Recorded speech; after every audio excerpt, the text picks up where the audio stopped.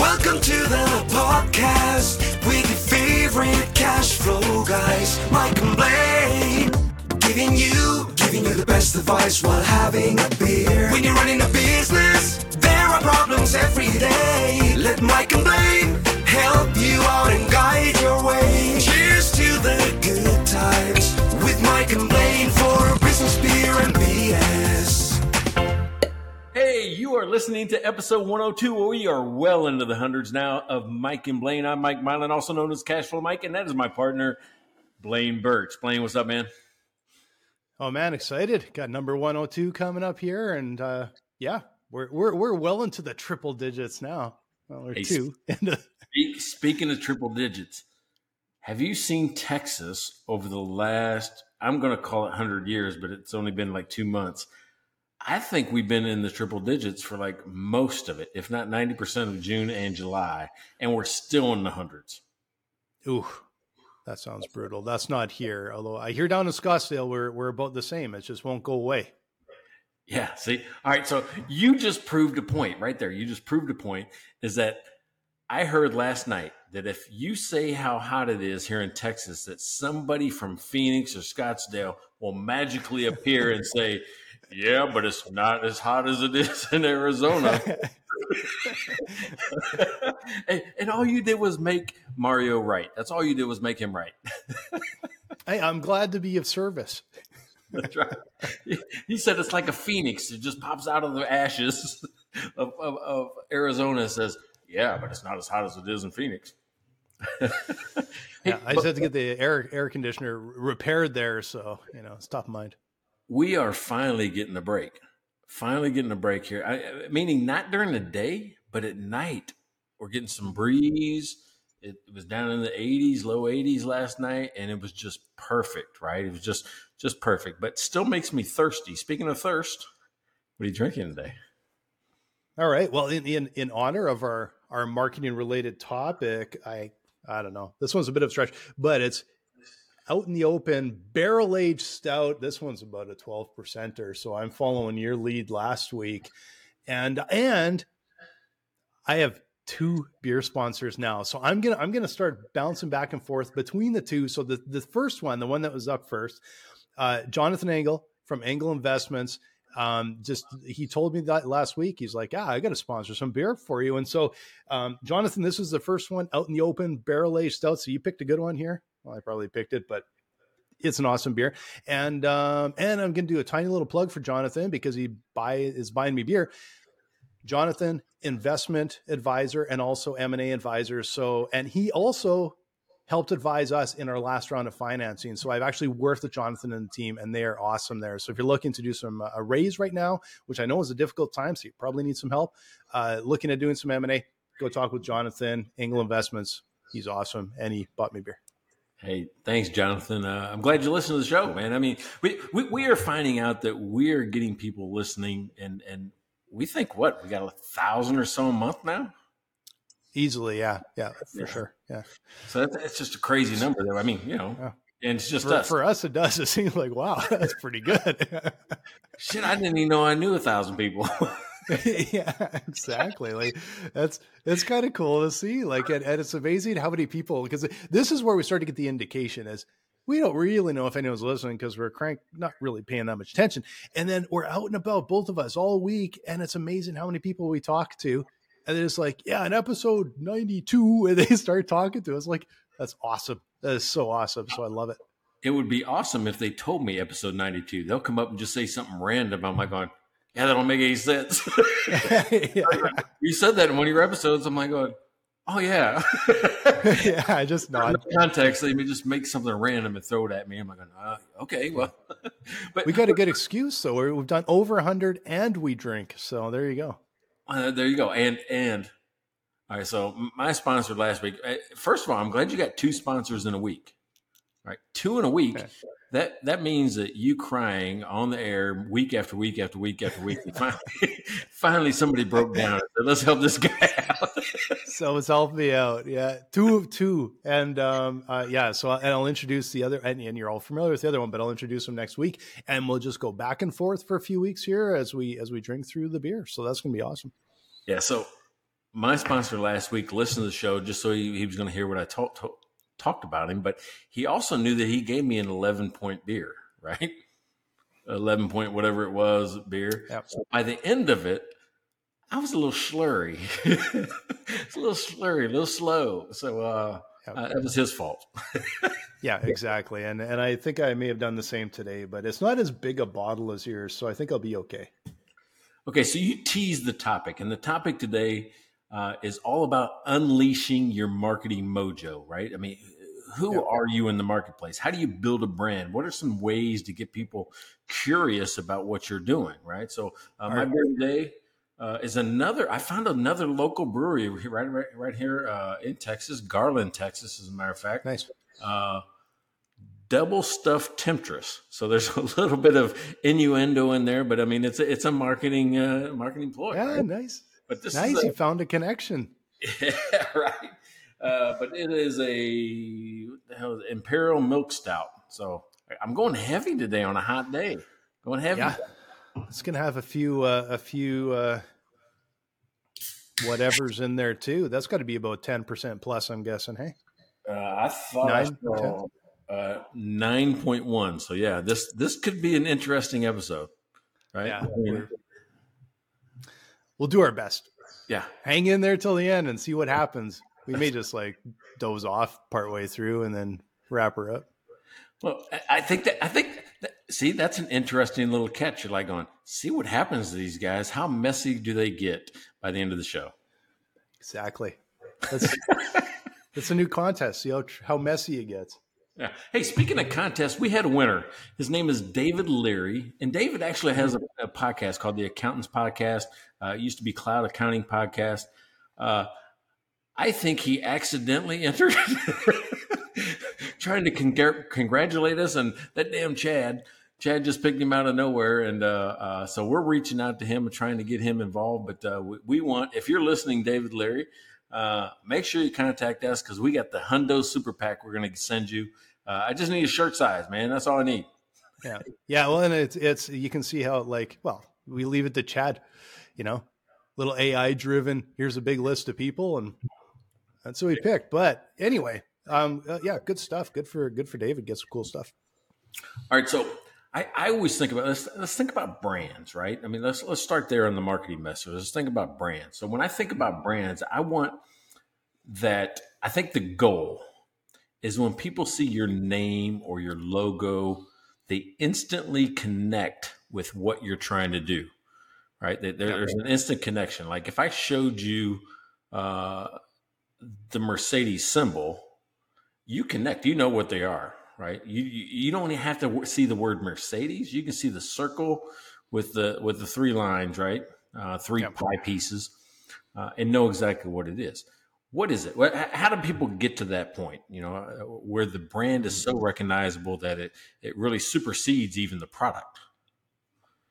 Yeah, well, that's those guys.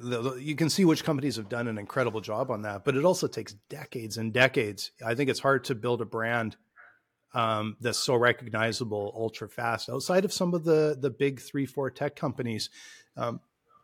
Twitter, if it renamed or whatever, but anyway, another branding thing there. You brought it up. I'm not a fan. Oh, I'm not either, but yeah, I'm not a fan of Twitter to X. I'm like, oh, no. Yeah. I'm sure there's some big master plan that I'm not seeing and not privy to, but I'm not even sure about that. I'm not sure about that. It feels like that entire thing is just driving off a cliff, to be honest. I don't even like the font he chose for the X.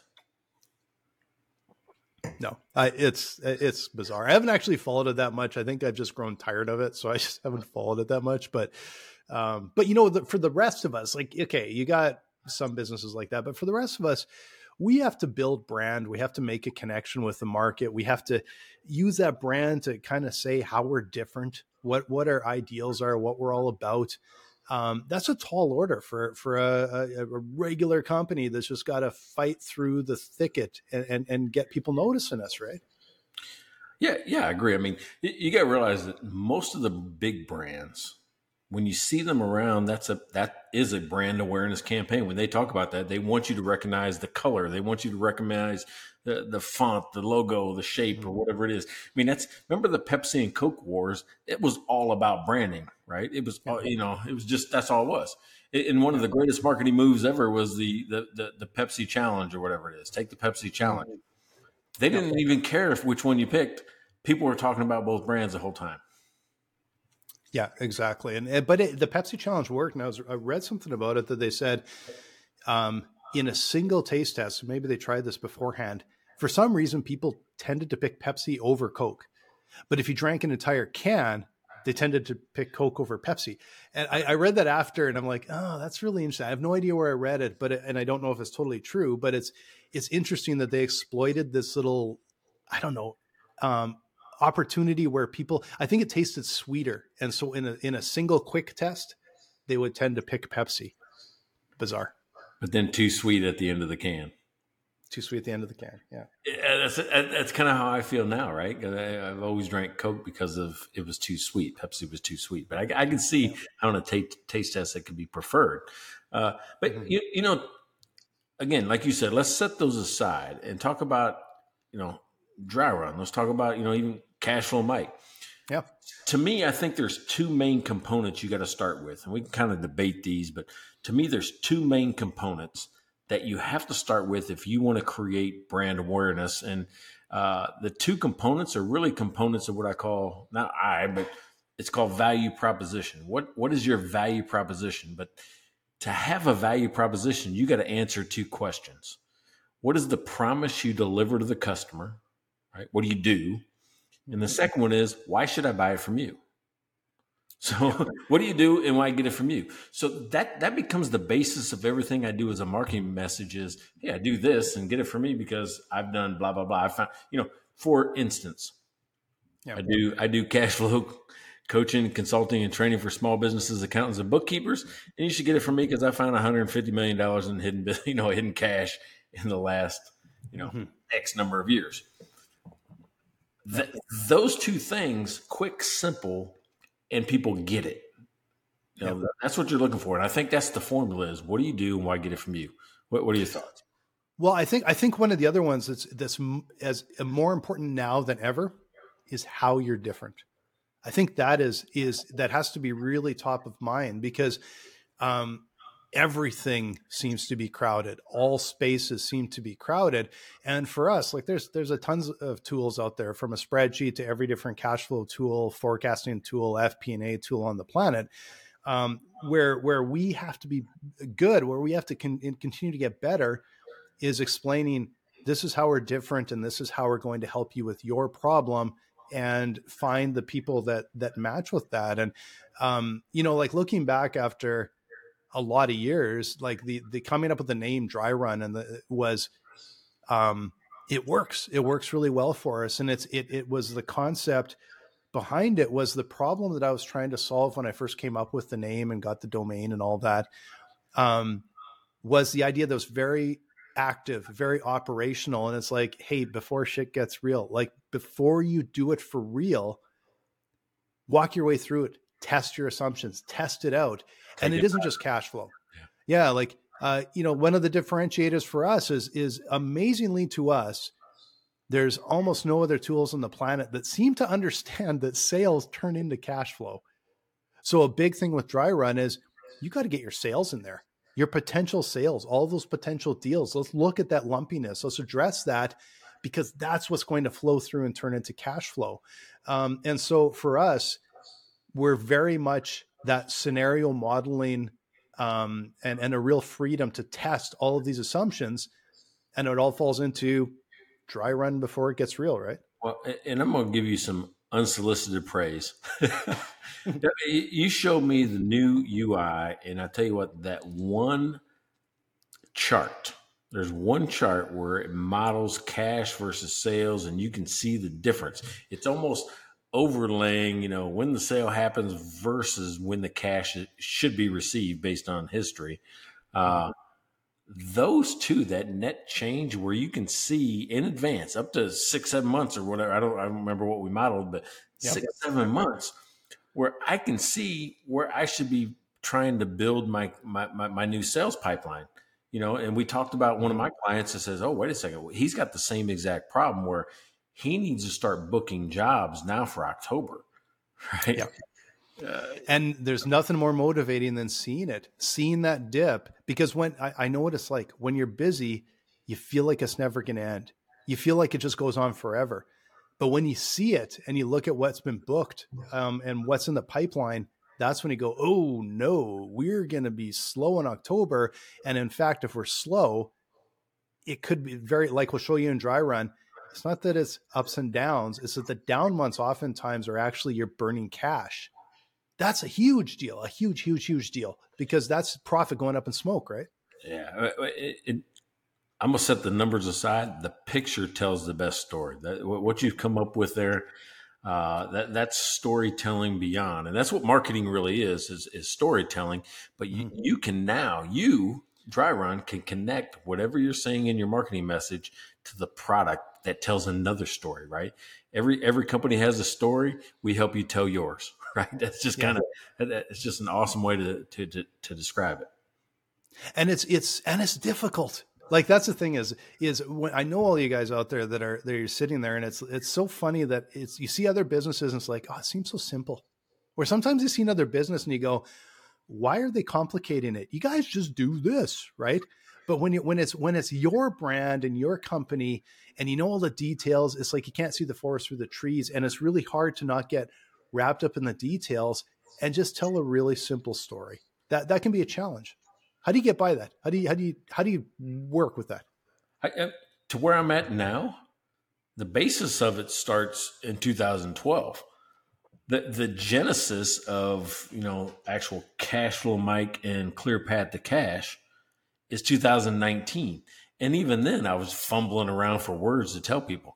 Now I'm like going, people say, "What's the clear path to cash?" Well, it's financial strategies you can do quickly and explain easily. I'm like going, "Yep, that's 3 years to get to that sentence." Yeah, simple's hard. Simple is hard, super hard, right? Yeah. I know well because I had a design agency for a decade. I taught design for years. We talked about that all the time. And usually, if you see like a branding, especially like logos and things, if they're not done well, they're usually complicated. The ones that work really well are just so clean and simple and have this. It's like an entire story in the apple, right? Like they just have that. That's hard. It seems easy because it's so simple, but it is hard.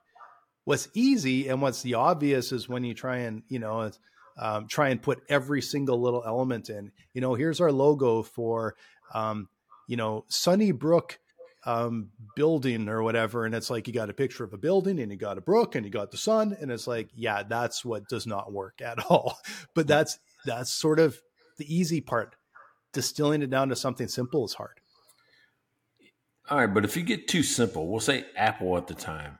It was just, I don't even think it was the Apple. There was something else. It was that and Apple. There was a couple different things that they had going. And nobody knew what it was, right? There was a huge, a crazy amount of money poured into just figuring out what Apple was in the beginning. Yeah. Right? Just, what is this thing? Remember all they didn't even want to tell us what it was. What is this thing you've done?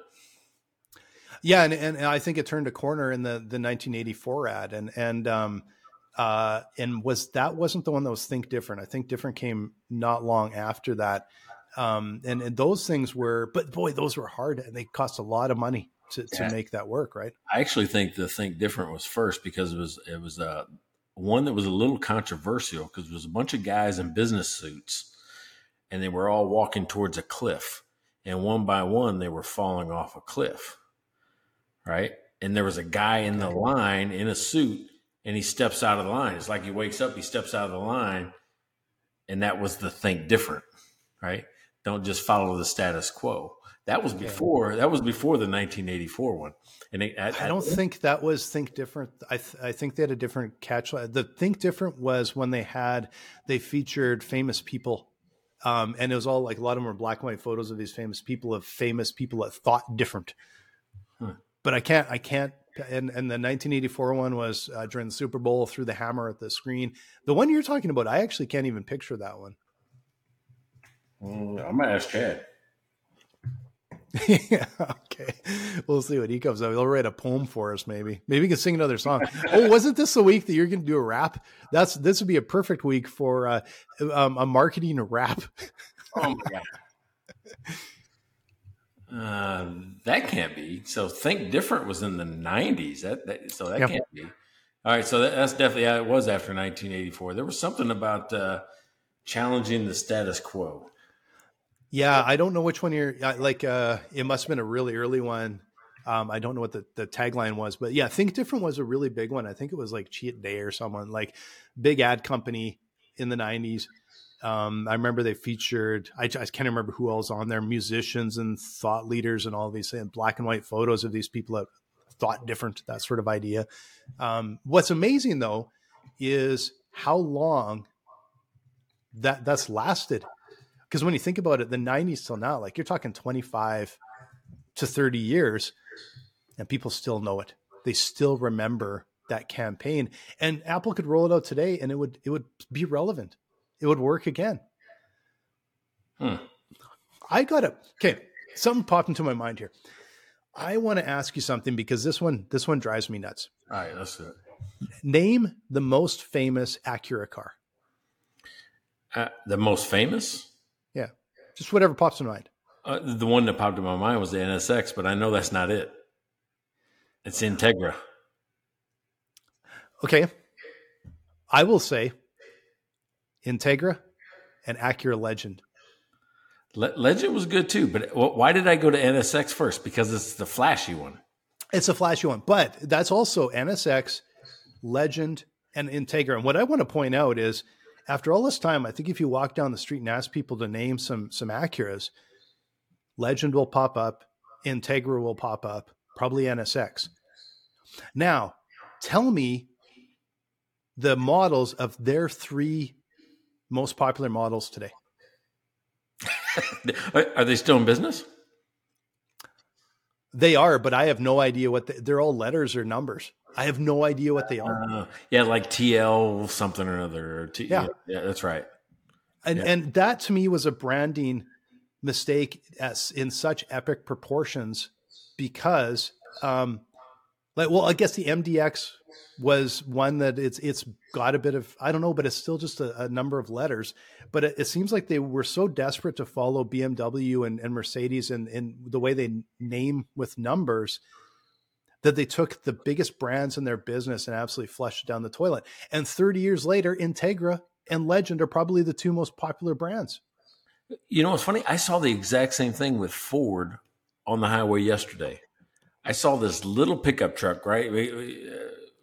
Meaning like it's like a teenager's type car for some people. Like when I was a kid, you got an S10 or a Ford Ranger or something like that, right? It's just a little drive to school truck. Yeah. Well, I saw this little truck. I'm like, what's that? And it said a Ford Maverick. And I'm like going, that's not a Ford Maverick. My grandpa had one, and that was a little, two-door coupe, right? It was a little car in the 80s, right? The Ford Maverick and the Mercury Comet were about the same. And I'm like going, how did they reuse the name for a truck? Well, so Ford has done one of the dumbest and one of the best sort of branding, initiatives in the last 5 years. The best one is they brought back the Bronco and made it like the old Bronco with, you could do the soft top and you could do all the cool stuff with it. Yeah. That was brilliant. They did that. They were smart. They went, we can go after Jeep. We can compete with that. The Bronco's a terrific name.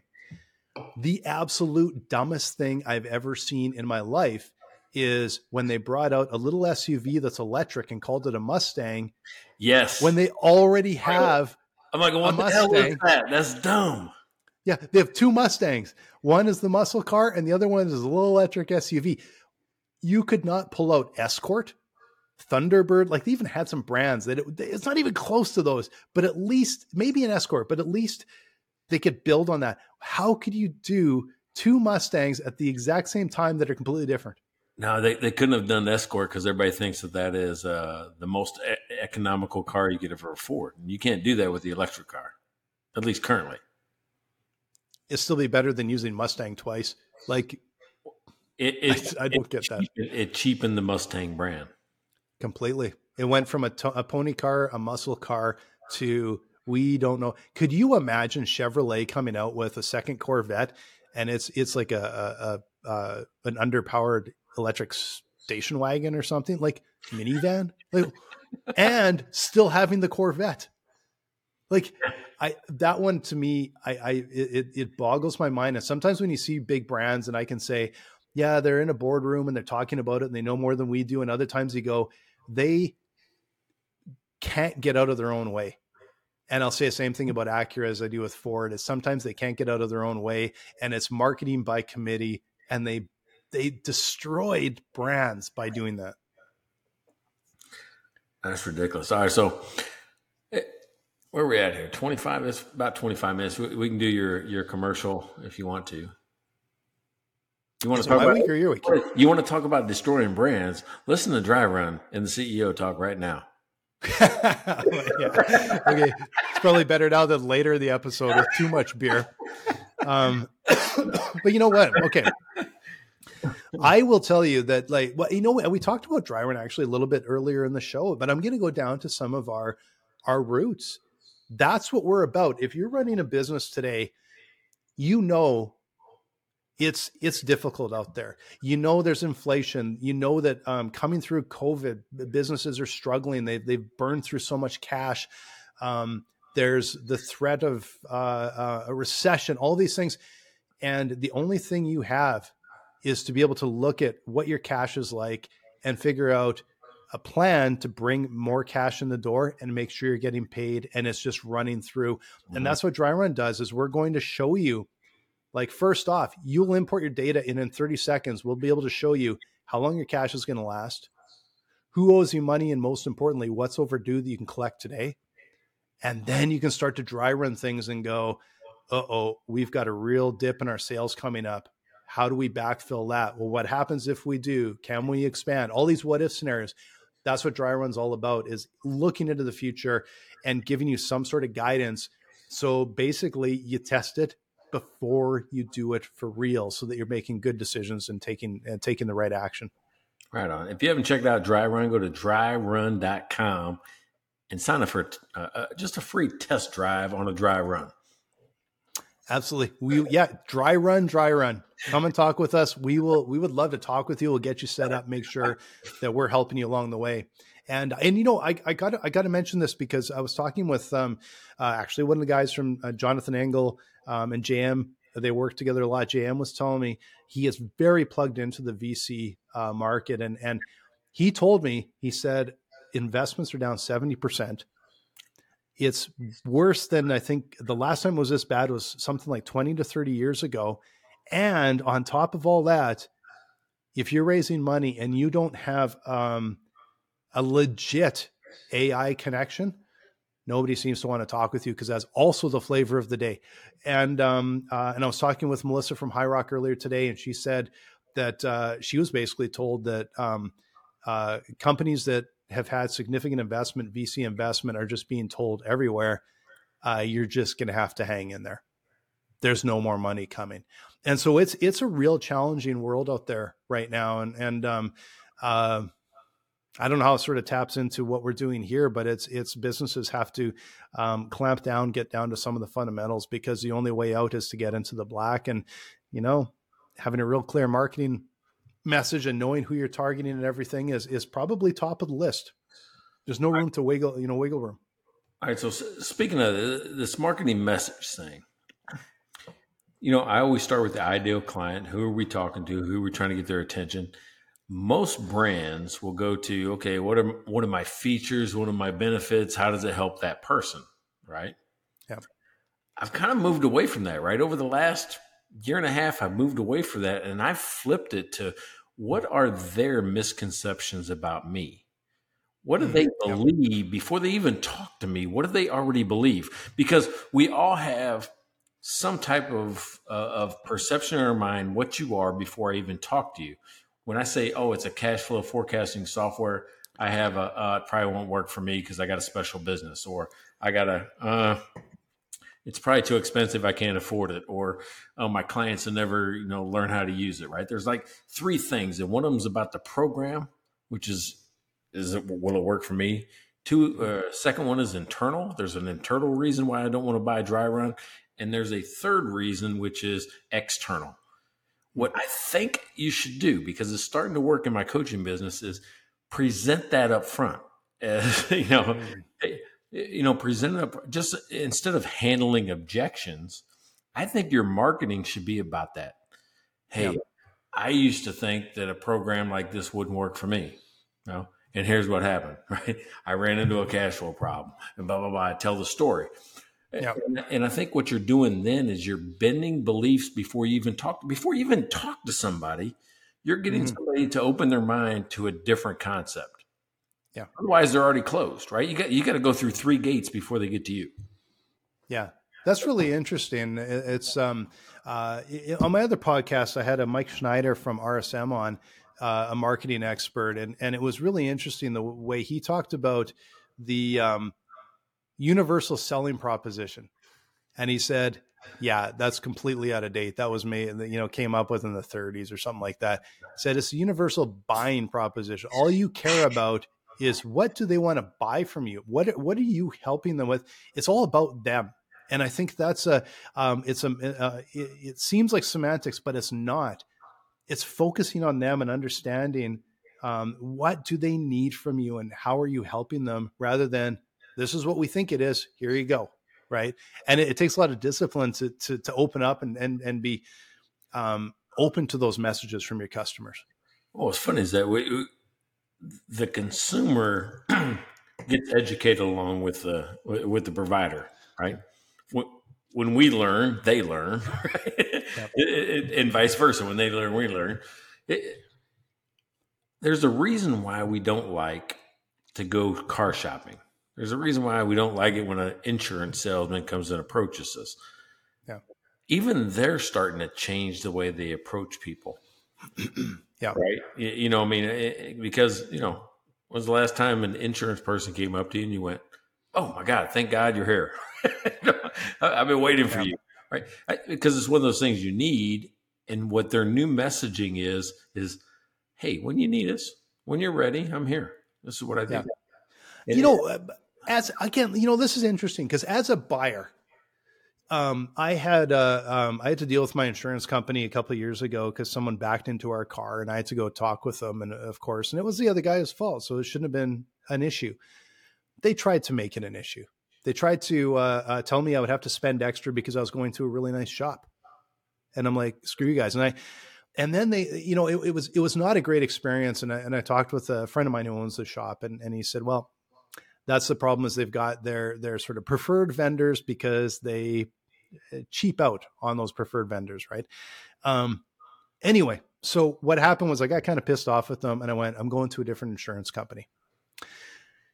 And I went to a really quite a well-known big one thinking it's going to be really expensive. And it saved me thousands of dollars a year on our house and car. I'm not talking hundreds. I'm talking thousands of dollars. And I'm still pissed off about that. And their message to me shouldn't have been all this other bullshit. It should have been, you are spending thousands too much on the same thing. Because now I'm like, this is bullshit. I am comparing this every bloody year because it just kept creeping up and I'm not getting anything else out of it. Yeah, but wasn't that Geico's thing for years? Like save 15%, or the State Farm went with that, like on discount double check, those type of things. I mean, I think some insurance companies have done that. Yeah, maybe. Yeah. I missed it then. Yeah. But if I'm you, I'm pissed, right? Yeah. I'm pissed because I'm like, my company was really taking advantage of me. If I save thousands on the same protection or better protection, I got better you were really taking advantage of me. Yeah, we were, and it's because every year they would creep the prices up, and it's like boiling a frog. Like you don't really notice unless you go and compare. And that's the whole thing is that's happening right now. Have you seen that? No, it's people are on fire about the rates that are happening with car insurance right now. We'll say in Texas. And yeah, some of us goes, well, it gets broken into more, it gets stolen more. Well, Why are you making me pay more for it then, right? I mean, if you already know that, there has to be a problem. But rates are going up 50 to 100% in some cases.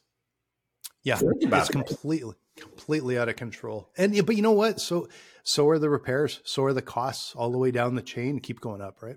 Yeah, but what they're going to end up doing is saying, okay, well, until the economist in you just said that it doesn't matter what price is what because it will equal out. They just all keep ratcheting up till we feel comfortable again. We go through a little bit of pain. Yeah. But what's happening now is during the pain, people go, well, I'm going to take my chance. I'm not going to buy the insurance because you just doubled it.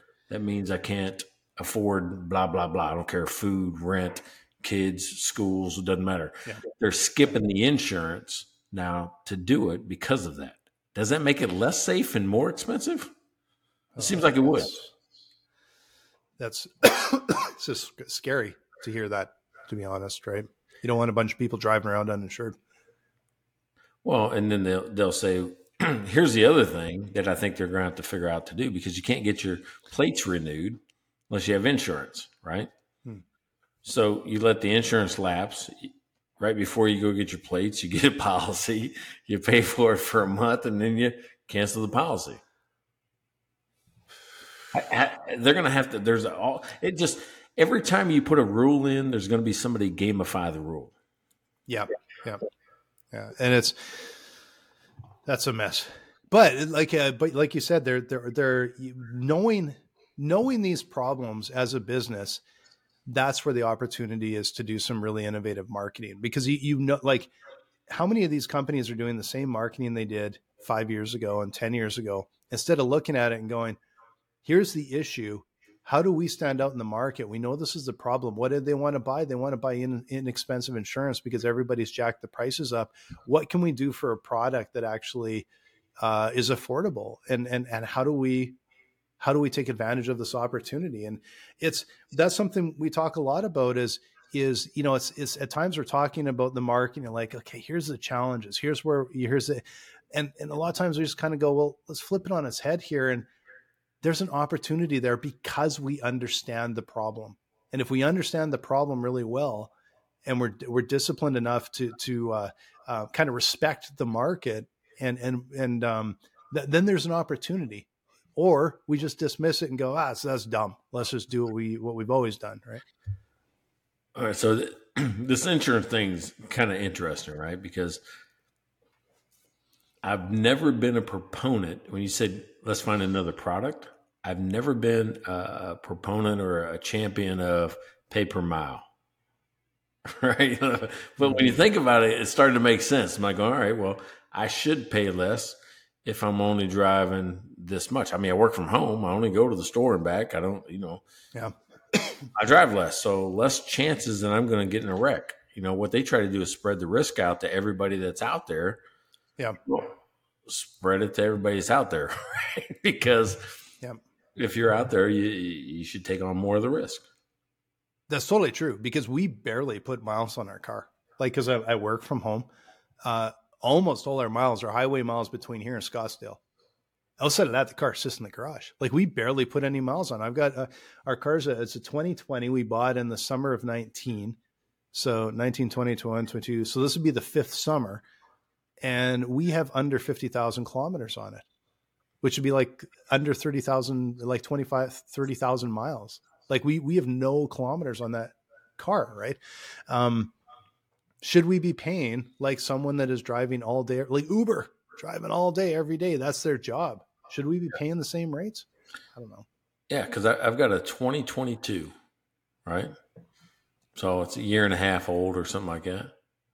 I just hit 8,000 miles. Yeah. Yeah, you drive. In a year and a half. Yeah. I mean, so yeah, you're doing 6,000 miles a year, which is basically the same as what we're doing on our car. Like, same thing. You're barely driving, and there's people out there that are driving all the time. Why are we held to the same standard? Are we? Like, I don't know. I don't even remember how it works, to be honest. But yeah, so let's go back to the message, though. what do you want to tell people now? What's changed? Again, it used to be, again, I've got the best product because of these things, right? It's changed towards problem solving. I mean, solving a problem is a big deal. I'm only looking for things to buy because I have a problem to solve. And you're like, well, that's not true all the time. I'm like, yeah, name something. Somebody goes, well, what if I want a pizza? Well, the problem you're trying to solve is you're hungry. What if I need a new shirt? Well, you have an old shirt you want to replace. That's your problem. It doesn't matter. When we buy things, it's to solve problems. So we should market to people that have that problem. Mm-hmm. Right. So, but therein lies the rub, right? How do you get to the right people at the right time with the right message? Because it is so crowded out there. Like, email marketing. How many emails did you get? I'm not even gonna say this week, today, that were dumb, that you just trashed, that most of them. I tell you what, Microsoft Outlook is really doing a good job of this junk mail filter. I don't know. I just I empty it once a day. I wake up in the morning, I'm like, whatever hell's in there. I don't even look at it. It could be important. It gets and I just go empty junk mail or empty folder. Yeah, it's such a crowded space, and to be able to that's what we're always talking about. How do we get to our customers? They're running businesses, and they're stressed and they're busy. How do we get to them with the right message at the right time that they care about? That's a real challenge, right? It is, but we're not going to have this conversation where you just said the same thing in, I'm going to say 5 years. If I make a bold prediction on this show, it'll say that statement will no longer exist. How do I get the right message to you at the right time? Because we're already, if you're talking about it, the phone will send you an ad about it. If we're connecting our accounting systems to other things, then even dry run will be able to tell you, hey, do this now because X, Y, Z is going to happen in the future. Right. So if they connect to us. But I'm a little more cynical than you. I think it's going to be the opposite, because what's happening is people are so inundated with it that there's more and more ability to shut everything off. You won't have to connect. Banks will do it for you. I think banks will do it for you. They're already connected. They already know cash flow that's coming in and out. They're going to say, hey, listen, we've looked at your stuff for the last 10 years. You're going to have a problem. You can say that, except that I think when it comes down to it, people don't want their bank in their business. They don't want their lawyers, and they don't want people knowing their business. And it's actually getting there's the bank will say, I'm not in your business. The bank will say, I'm not in your business. The bank will say, I'm not in your business. The robot did that, right? It's the same thing. People, you just said the same thing the banks told me in 2012 about, I can never ask my business owners to connect their accounting system to something outside of their business. 2012, I heard that day after day after day. Nobody's going to connect to this thing because they're scared. Mm-hmm. Guess what? Now they connect their QuickBooks to anything. You're like, oh, that's a light bulb? Yeah, I'll connect my QuickBooks to it. They will connect QuickBooks to anything. It's the same thing going to happen in the banking world. Well, I hope so. What I'd love to see is that the banks, it's my data freed up. I shouldn't have to use a third-party tool to get my banking information. I should have an API that gets that information. But it's also still a crowded marketplace. Do people know about dry run? Do they know? How do we get to the ones that matter, that we can help? Right? It's a challenge. And I think it always will be. I think algorithms will get better for your advertising. It will be, whereas I'll say as good as Google is, if I'm a business owner in Topeka, Kansas, and I Google, how do I manage cash better? It isn't just that, you get all these, search results. what's going to happen is it's going to start like going, hey, you search for this a lot, like every 3 or 4 months, and they're going to start bombarding you with, paid ads from Dry Run. Yeah. To anything, to pop-ups on your screen or, whatever it is. I think that gets even more invasive at first. Mm-hmm. But now I think it's the predictive part of that is weak, because if I search for, I need a new pair of shoes, Nikes, we'll say, and I buy Nikes, then they're still sending me ads and stuff for Nikes even after I bought. I'm like, for 10 years after. Yeah, I don't need 50 pairs of these things that I just bought yesterday. Yeah. But what happens when every business is doing that, and that's what they're trying to get to people, then I think people say, enough, shut her down. Don't send me that shit anymore. And what happens then is they still get inundated with crap, but it has nothing to do with them, which is even worse. It's like, it's not personalized to them. It's not helping them make any decisions and stuff that actually matters to them. But I understand why they're going, enough, I'm out. And I think there's still going to be a balancing act. The moving forward is going to be, there's a lot of people that just go, shut her down. No, don't want it. Yeah, but what's missing then is the feedback loop, because the computer doesn't know that you've already solved the problem. The computer doesn't know. So it goes back to your right advice at the right time. The computer doesn't know. So they're probably going to find a way to get that feedback loop where, oh, it's closed. That's a closed thing for him. Stop. Yeah. Right. Yeah. And it's challenging because the feedback loop, let's say people are going like, oh no, that's not for me. And they kind of sort of say it, right? Because we have people that we talk with and they're like, they really need Dry Run and they just don't, their mindset isn't there. And they're like, I just don't get it. Right. And then we have someone comes in and is like, oh my God, you've changed my life. Right. Yeah. And how do you reconcile those, right? Well, you just said it. You said you talk to some people and say, I don't get it. Well, okay. Well, what are you trying to do? What was it about Dry Run that attracted you in the first place? Oh, I'm saying like metaphorically they talk to us. But what I'm saying is that with all this, with the automation and that, they're making decisions and determinations, and they're reading the algorithms and going, well, they don't want this. And it's like a check against us. And it's like, yeah, but these guys love us. And it's a check for us. And it's like, I don't know. Like it makes it a real challenge because it's so crowded out there. That's the thing, right? Like people are inundated with stuff. Yeah. Okay. That makes sense. All right. So that's going to be hard to do.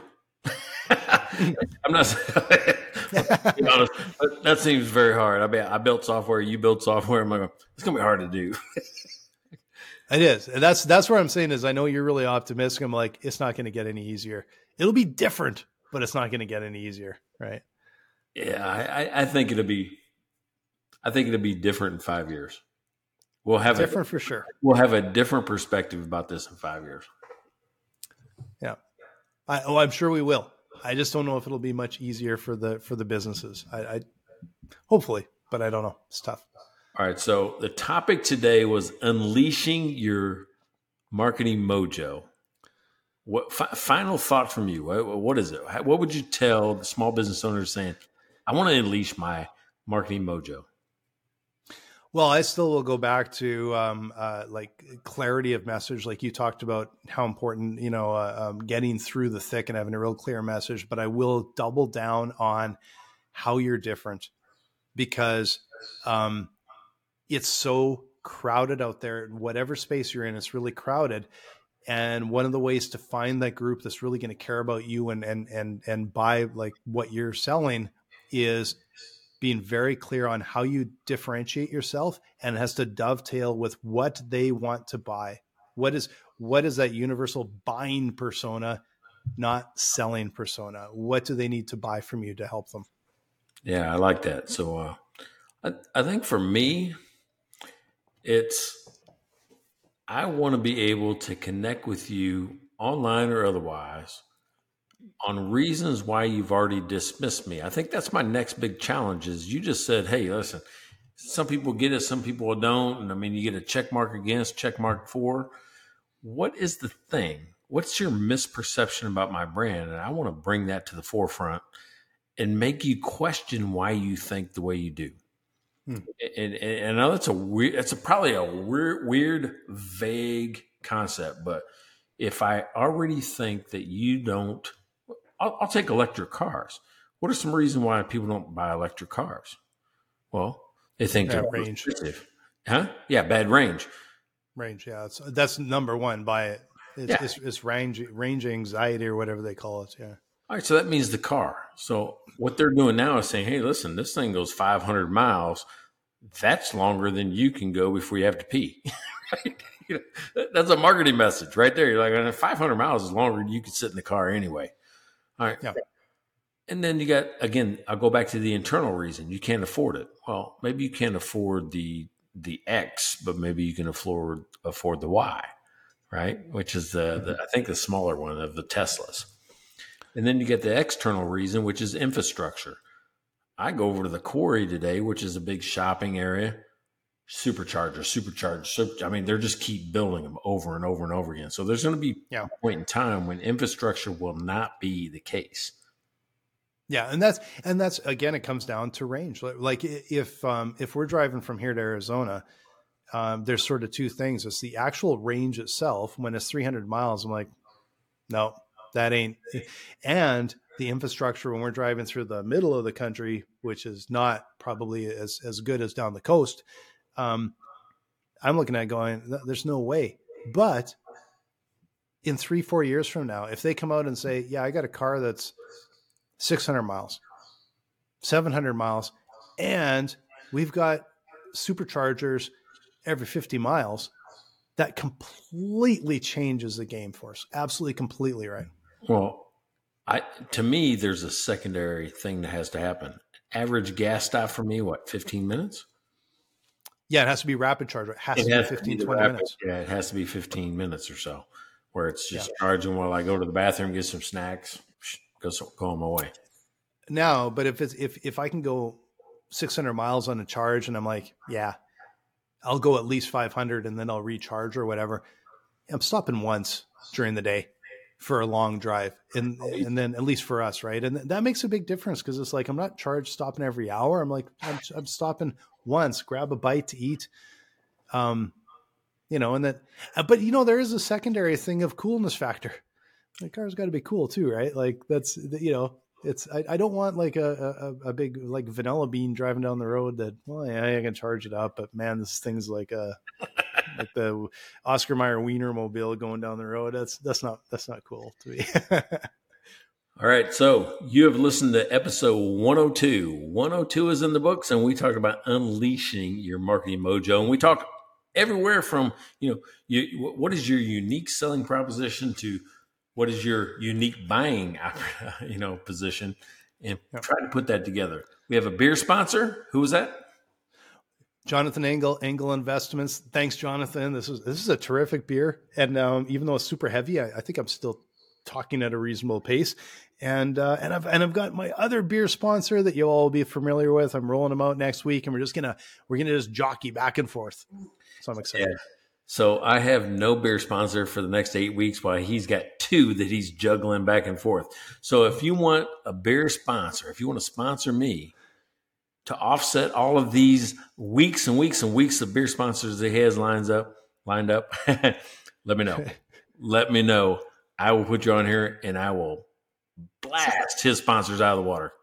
Something tells me Neighbor Pat's going to wander down and give you some beer one of these days here. So.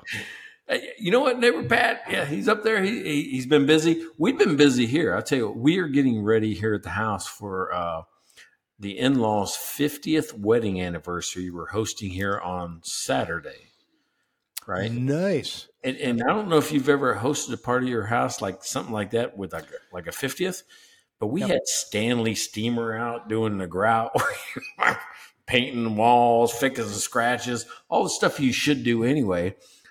It has been a massive 2 weeks. I don't think I've been outside 7 times in 2 weeks, just trying to get the house ready for people to come in and visit over the weekend. I'll tell you 2 things. We had my parents' 60th and my uncle and aunts all at once because they were around the same time, 60th. And so we had a bunch of people over, and there's two tactics we used. As one is we outsourced cleaning, and then got to keep the lights dim because it was dark out at that time of year, and we keep the lights a little dimmer. It was like, it looks fine. So it worked out pretty good. All right, so I think Courtney outsourced cleaning to me. Well, I guess that's one way to do it. No, she did. Dude, I'm telling you what, she's been busting her ass. If she hears that I said she outsourced it to me, she's going to call me out as a liar right off the bat. She has been busting her hump around the house. I mean, everything. I did the baseboards, so if you come to the house, look at my baseboards, spotless, military clean. Yeah. I would say that one of the gifts you can give her is to outsource. There we go. Hey, all right. So you've been listening to Mike and Blaine. I am Mike Milan, Cashflow Mike, and that is Blaine Birch of Dry Run. Hey, join us next week. We got more of this coming your way. Business, beer, and BS. Check out their website at mikeandblaine.com. Then subscribe to the podcast and buy these guys a beer.